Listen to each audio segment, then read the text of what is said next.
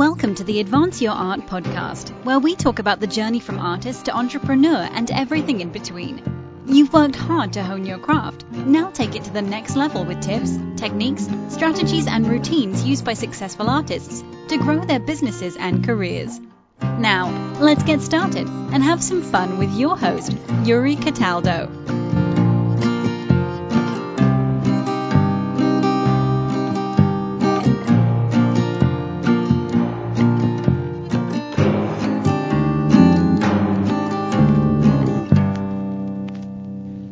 Dr. Danyo, thank you so much for joining me. How are you this evening?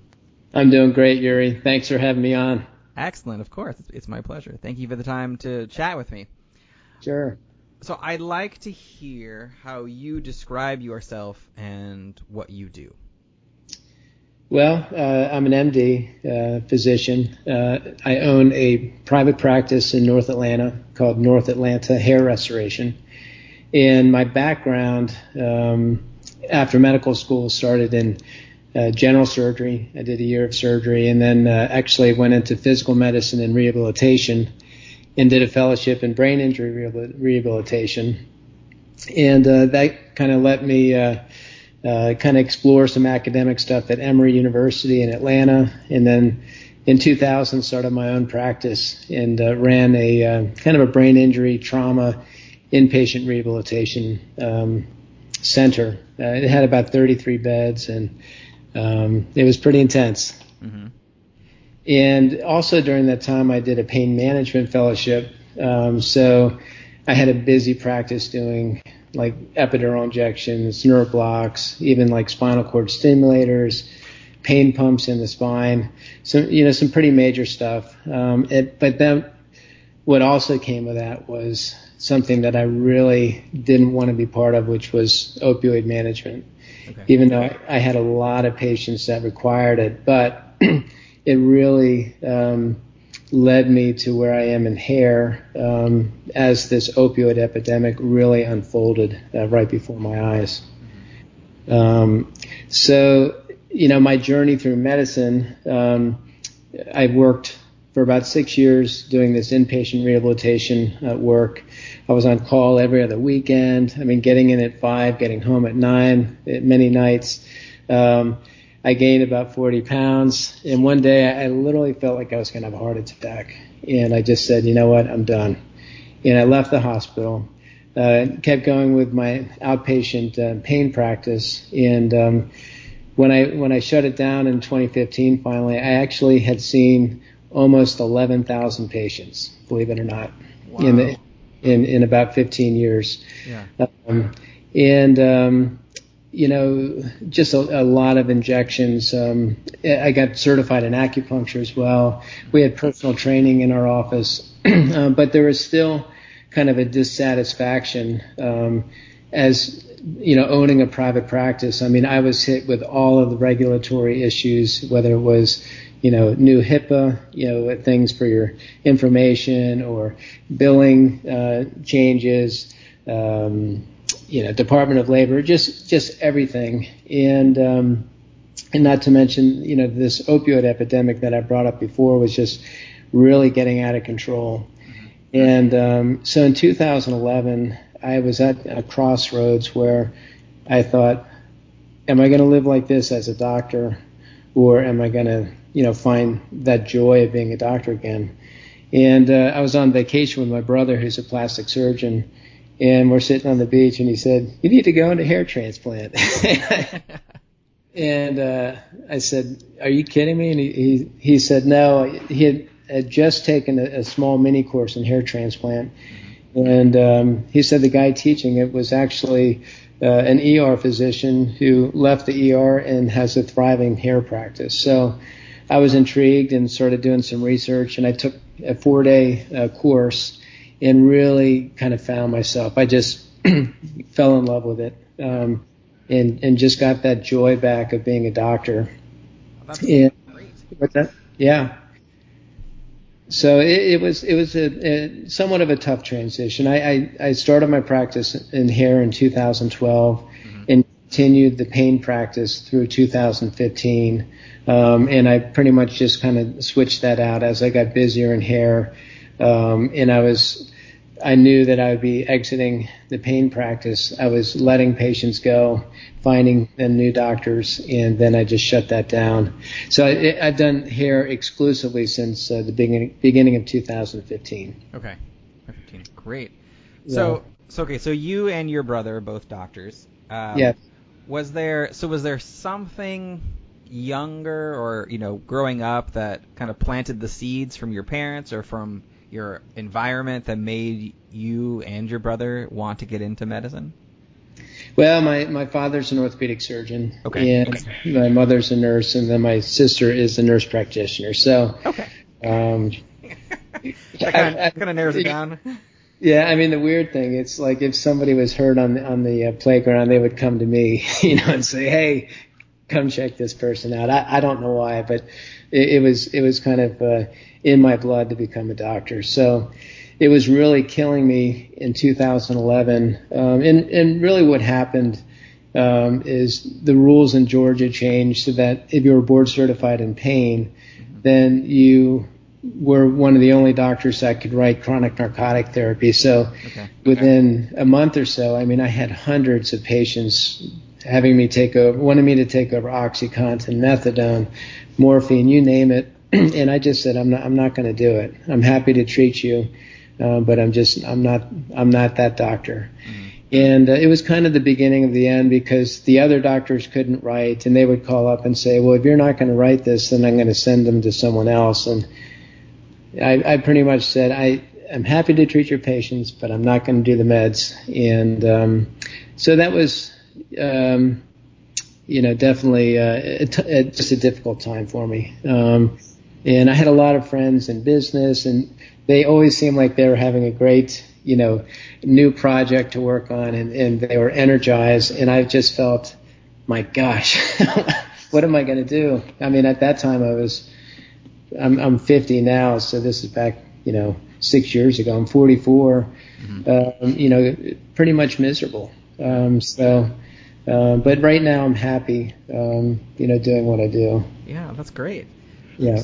So there are a couple of times when it looks like you kind of switched kind of trajectories a little bit. So when you were working for the Emory University Hospital, and then you started your own practice, and then most recently when you went from pain to the hair restoration, so how did you learn to manage the business side of your practice? And was any of the business side covered in any of the the training that you had through medical school or through other courses that you took? Yeah, there's absolutely no training in medical school or residency. When I kind of started my practice, I had about 6 months. So I just started doing a lot of research, even with the Small Business Association, coming up with a business plan, Performa, SWOT analysis, just all this stuff. And I found some really awesome people, consultants and attorneys, about 3 months before I started my practice. And I had literally everything in notebooks and where I wanted to go and what I wanted to purchase. And then they got me ready to meet with banks, and they were impressed with everything I did. And at that time, I mean, you could get easy money. Mm-hmm. And so I think I even got like a $300,000 loan to start my practice. So, but when I started that practice, I had 0 patients, and still had some loans from all the training and everything else. And I just kind of worked through it, went door to door. Throughout my practice, I never had to wait. So if somebody needed to be seen, the office culture was, let's add them on the schedule. And we always have cancellations or people don't show up. And all you have to say is, come in right now. You may have to wait. It's not a big deal. Instead of, our next available appointment is in 4 weeks or something. So that really resonated with a lot of doctors. And I think they saw that I wasn't kind of a typical guy that they knew that I was a hard worker and that I was passionate. And, we just worked on great patient follow-up, And I had consultants that would come on a monthly basis and analyze my practice, analyze the billing. We were kind of early adopters of electronic medical software. In fact, there's a company in Atlanta that they started the first ASP-driven medical. It wasn't a medical; it was a billing software, and I was their first client. So it was just a very exciting time, and just a lot of new procedures coming out. And that kind of continued till about 2007, and then just there were new regulations coming, new cuts. It seemed like every year we were getting hit with, a 10% cut here, 12% there, and it was always January 1st when Medicare would announce this, and all the other insurance companies would follow. And so over time, I had this very successful business monetarily, and then each year it was less and less and less, and then you start letting go of staff and cutting back, and your service goes down, and it just becomes a lot more demanding, and really culminated to 2011 where it was just really miserable for me. Oh, sure. So when you then closed down your pain practice and went over to the hair restoration, so did you use a similar type of, process to restart? Where, it's probably not a direct, send one patient from one to the other. How did you approach starting over in a brand new practice and build up that practice from there? Sure. So I started, researching and taking courses for the hair in 2011. Then 2012, I purchased equipment and started a company. And I mentored with, some of the top guys doing hair. I just called around, looked around on the internet, who were these guys, and I called them up and I said, how much does it cost to spend 2 days with you? And sometimes it was $2,500. But those were incredible days to just really kind of see the operation, see the speed and the accuracy, and really sit down with them. And I've really become, great friends with them through the years at meetings and stuff. So it was great. I've always tried to find good people to lead me in the right direction. You just can't do it on your own. Yeah. And so that was a catalyst. I went to Europe and went to an incredible course where I think the best guy in the world is a guy named Jose Lorenzo. And if you ever want to see artistry at work, look him up on YouTube. But I got to spend about 2 or 3 hours one-on-one with him, and it was unbelievable. It really took me to a different level.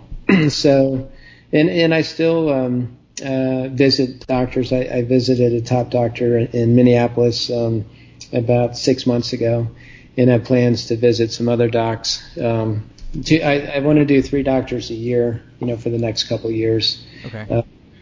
And ultimately I got board certified in hair, and there are less than 300 people actually in the States that have it, and less than 400 in the world. It's actually kind of a U.S. and international, certification. Mm-hmm. So, and there was just a lot of cases that you had to present, and it was a very tough ordeal, to kind of put that all together. Yeah. Okay. So, I think for me, it's just been, I've had to roll up the sleeves.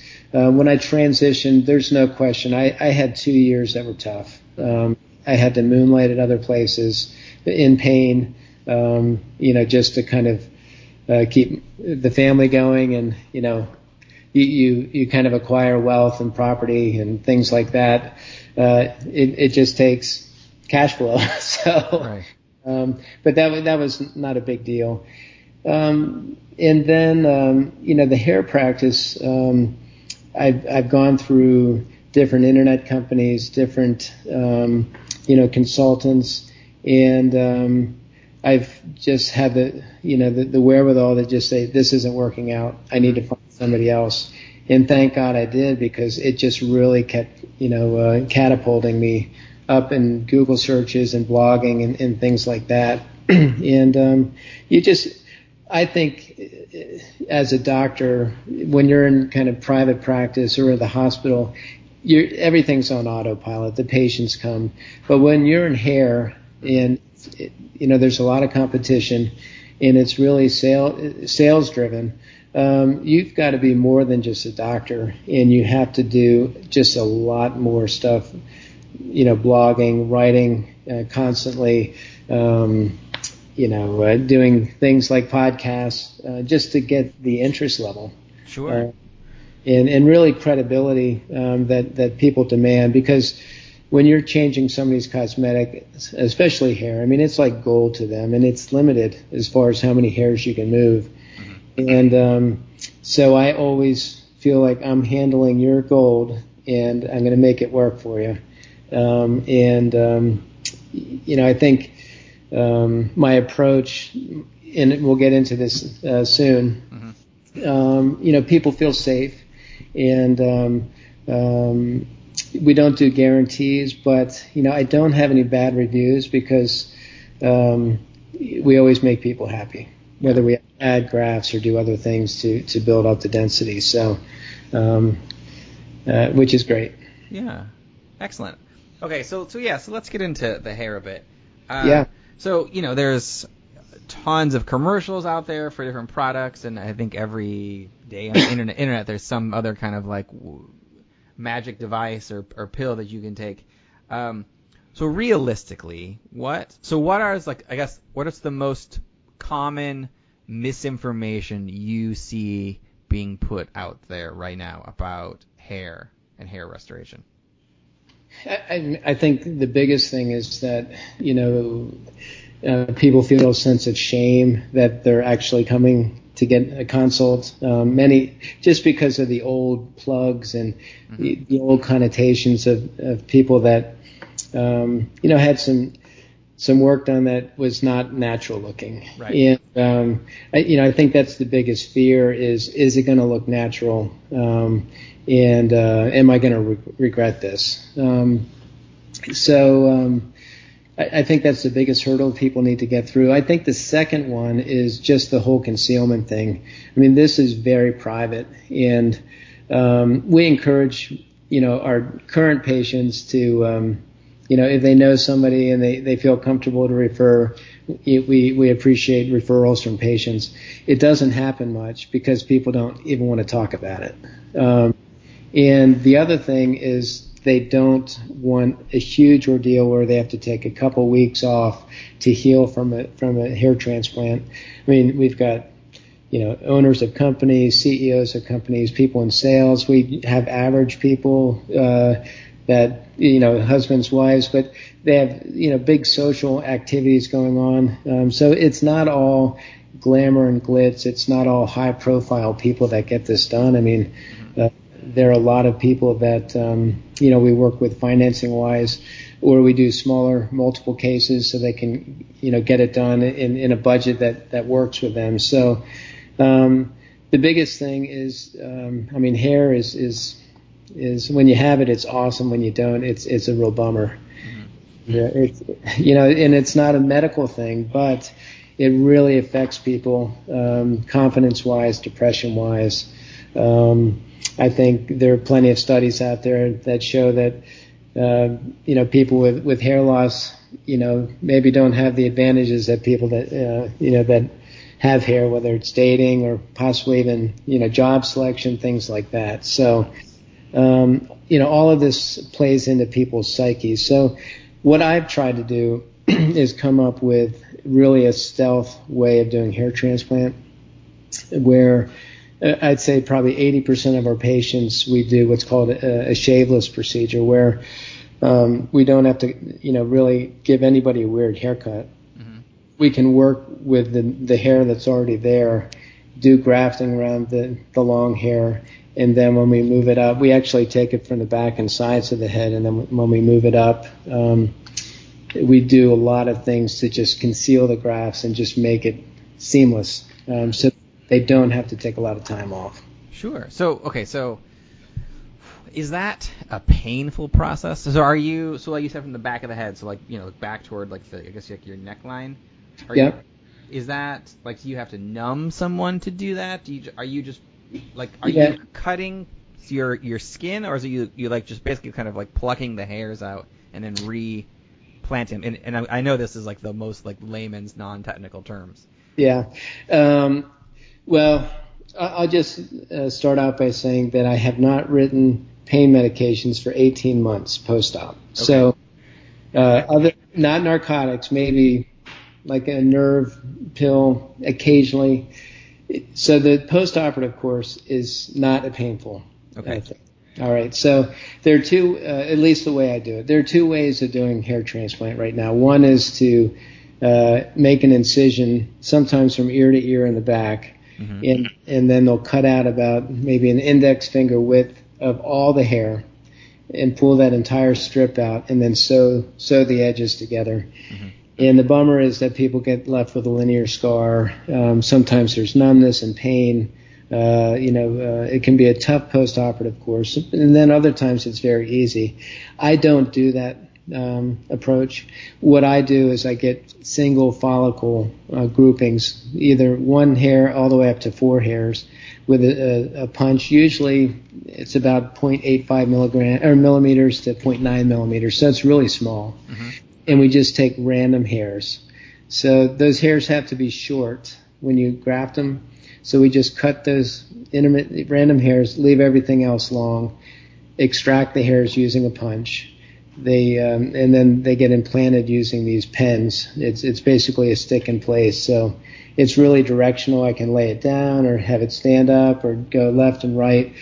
And when you throw in, ones up front to soften the hairline or the sides, and add more volume with 2s, 3s, and 4s to get more density, that's how you get a natural look. It doesn't look pluggy. And the directionality is key.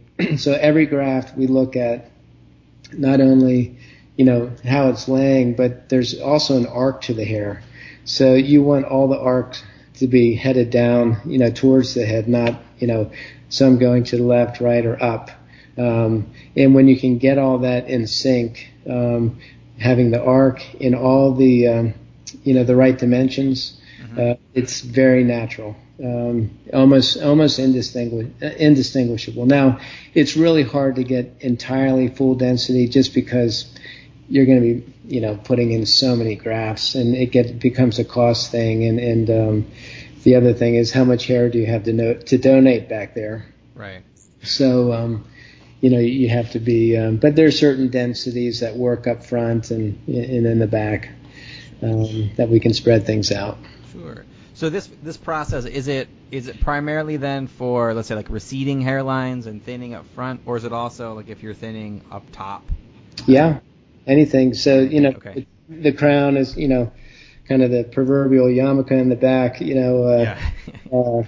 So a lot of people just have that. About 15% have like just pure crown loss with no receding hairline. And then, the typical male pattern is going to be receding hairline back. And then, the crown starts to, and they're like big puddles that come together. But, a lot of it depends on how old are you, how coarse is your hair, like how thick each hair is, what kind of density do you have, what's your family history. So, it all kind of plays into what prescription we recommend. I mean, if you're 20 years old, really balding, and you have a strong family history, you have to be really careful and go conservative, because they're going to hate you in about 20 years when everything else falls out and they just have this lump of hair in the front of their head. The younger people, I'm more cautious. We have some medical things that we do. We inject platelets and even fat in the scalp to generate hair growth, and do some medication management, laser light management as well. So it's not all hair transplant. Yeah. Okay. So with that, are there before somebody would get to the hair transplant stage, Rogaine is the most common thing to hear about, but are there like in your professional opinion, are there products that if somebody is just starting to lose their hair or starting to get a little thin that actually do work and are not just marketing gimmicks? Yeah. Well, most of the marketing products, whether they're, vitamins or things that you put on the scalp, are what are called clinically proven. They're not scientifically proven. Mm-hmm. And clinically proven means that you don't have to get FDA approval for what you say. Okay. But it can't be like so outrageous that you're lying. Most of the commercials that you see on TV, they'll say clinically proven to, bring back hair or restore hair. And I really don't recommend those products. I'll tell you the best thing that I hear people say is, I think it works. And they literally just keep using it because they want it to work, and they're scared if they stop it, then, and sometimes they pay hundreds of dollars a month. But I have not had a single patient tell me, this is awesome, you need to do it on every patient.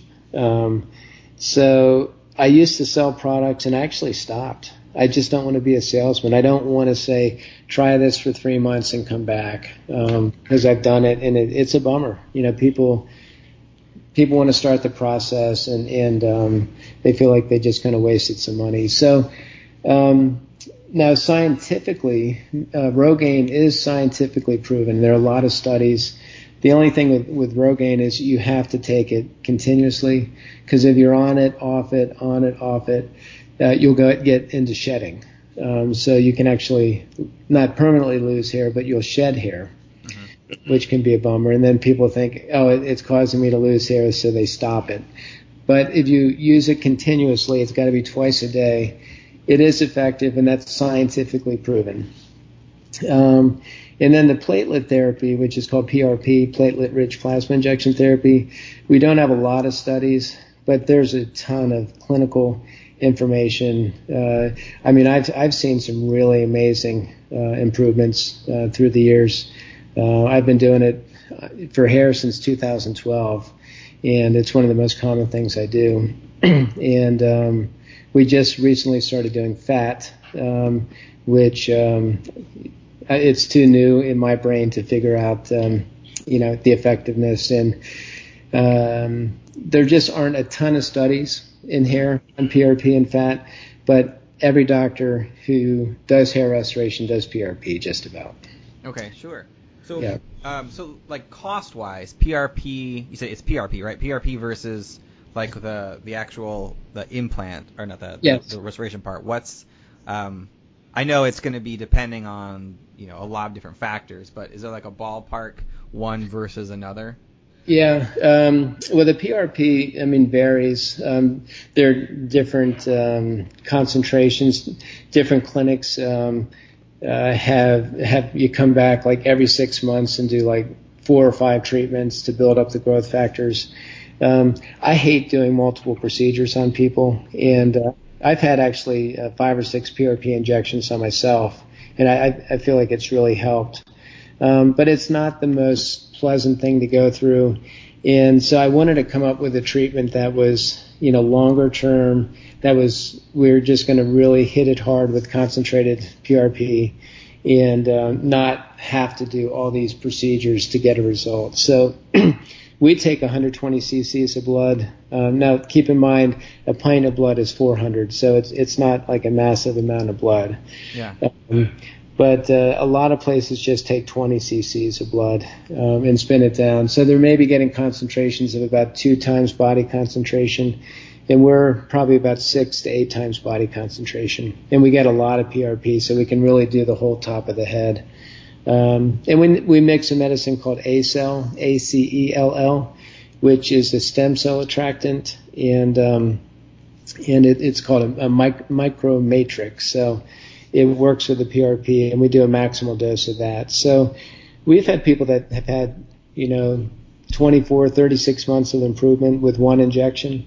In a lot of other places, it's kind of a yearly injection doing, lesser blood. So, And there are different machines and different centrifuges, but we have a double centrifuge that we use to get it really concentrated.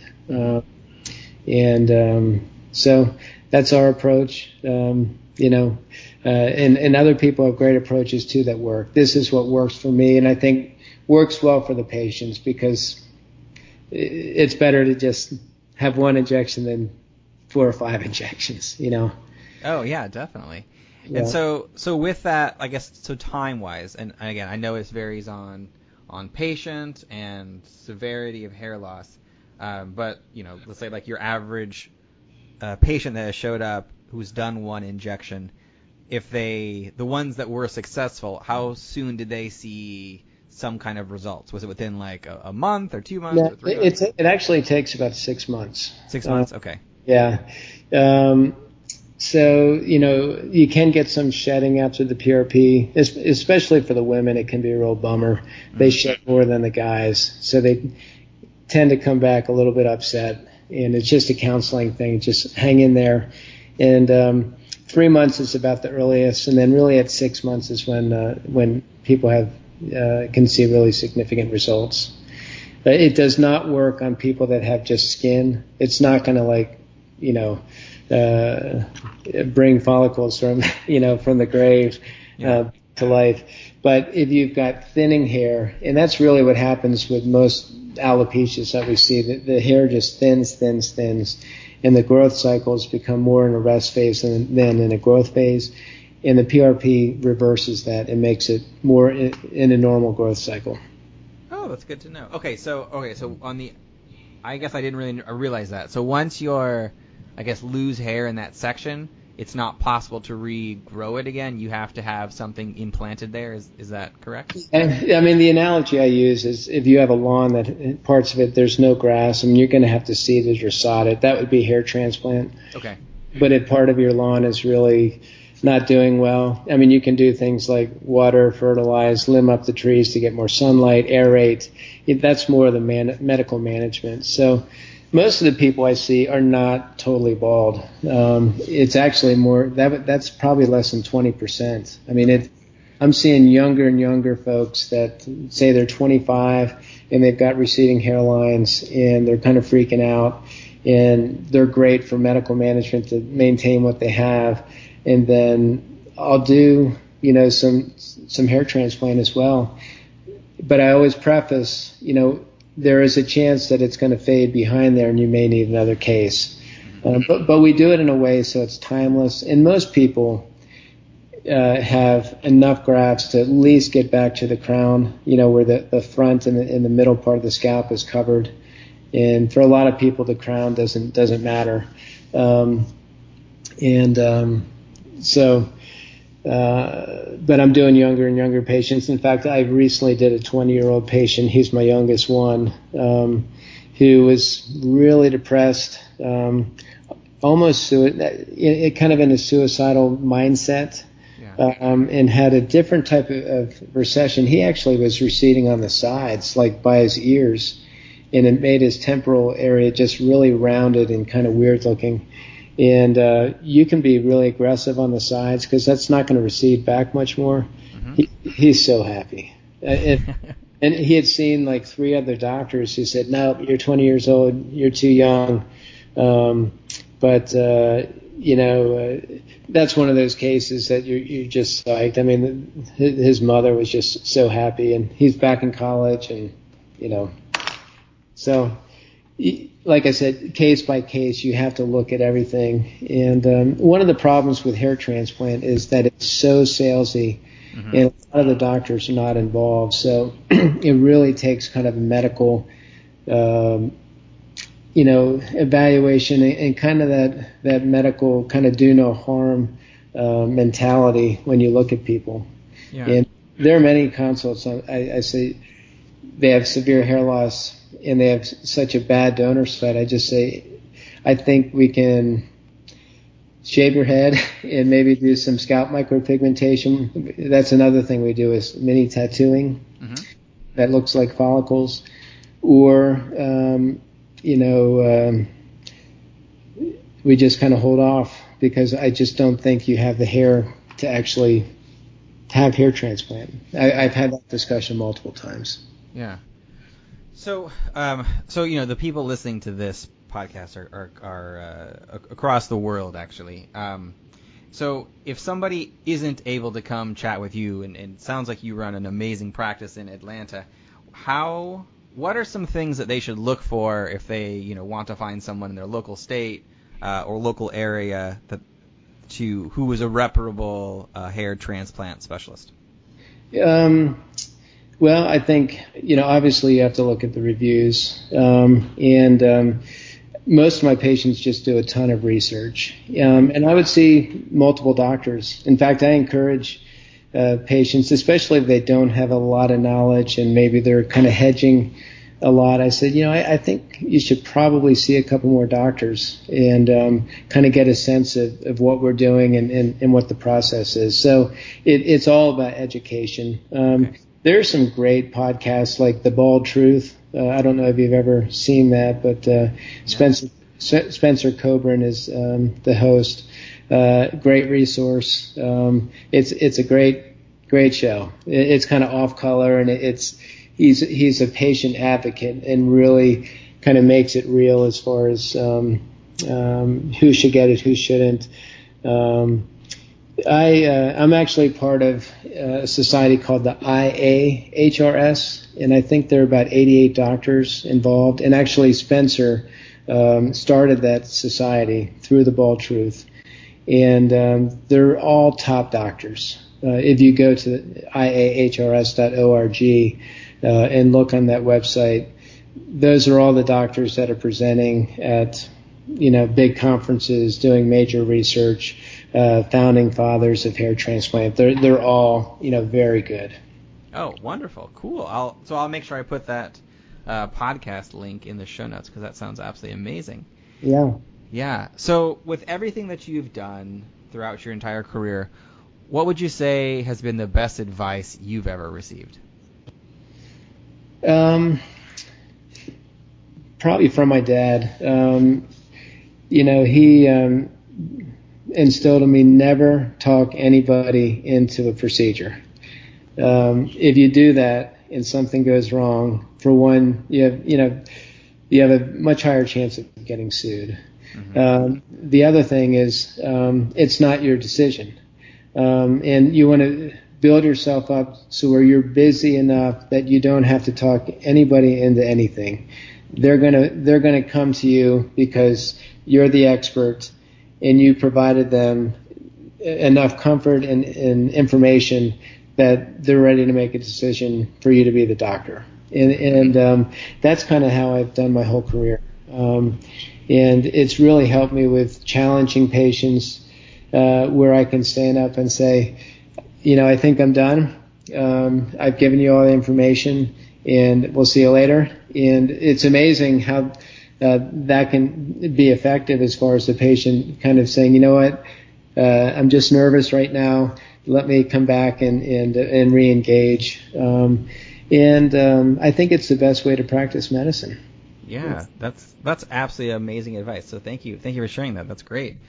Well, Dr. Daniel, I appreciate you taking the time to chat with me, and I want to thank you again for coming on the show.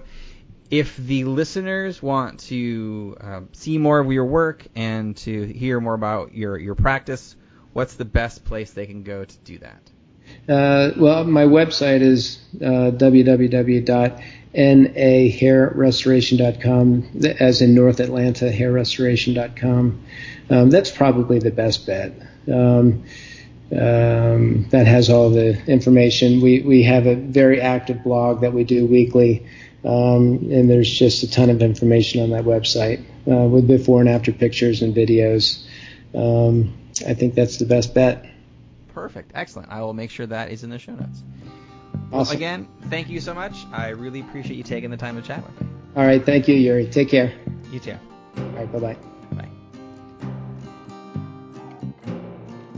Thank you for listening to another episode of the Advance Your Art podcast.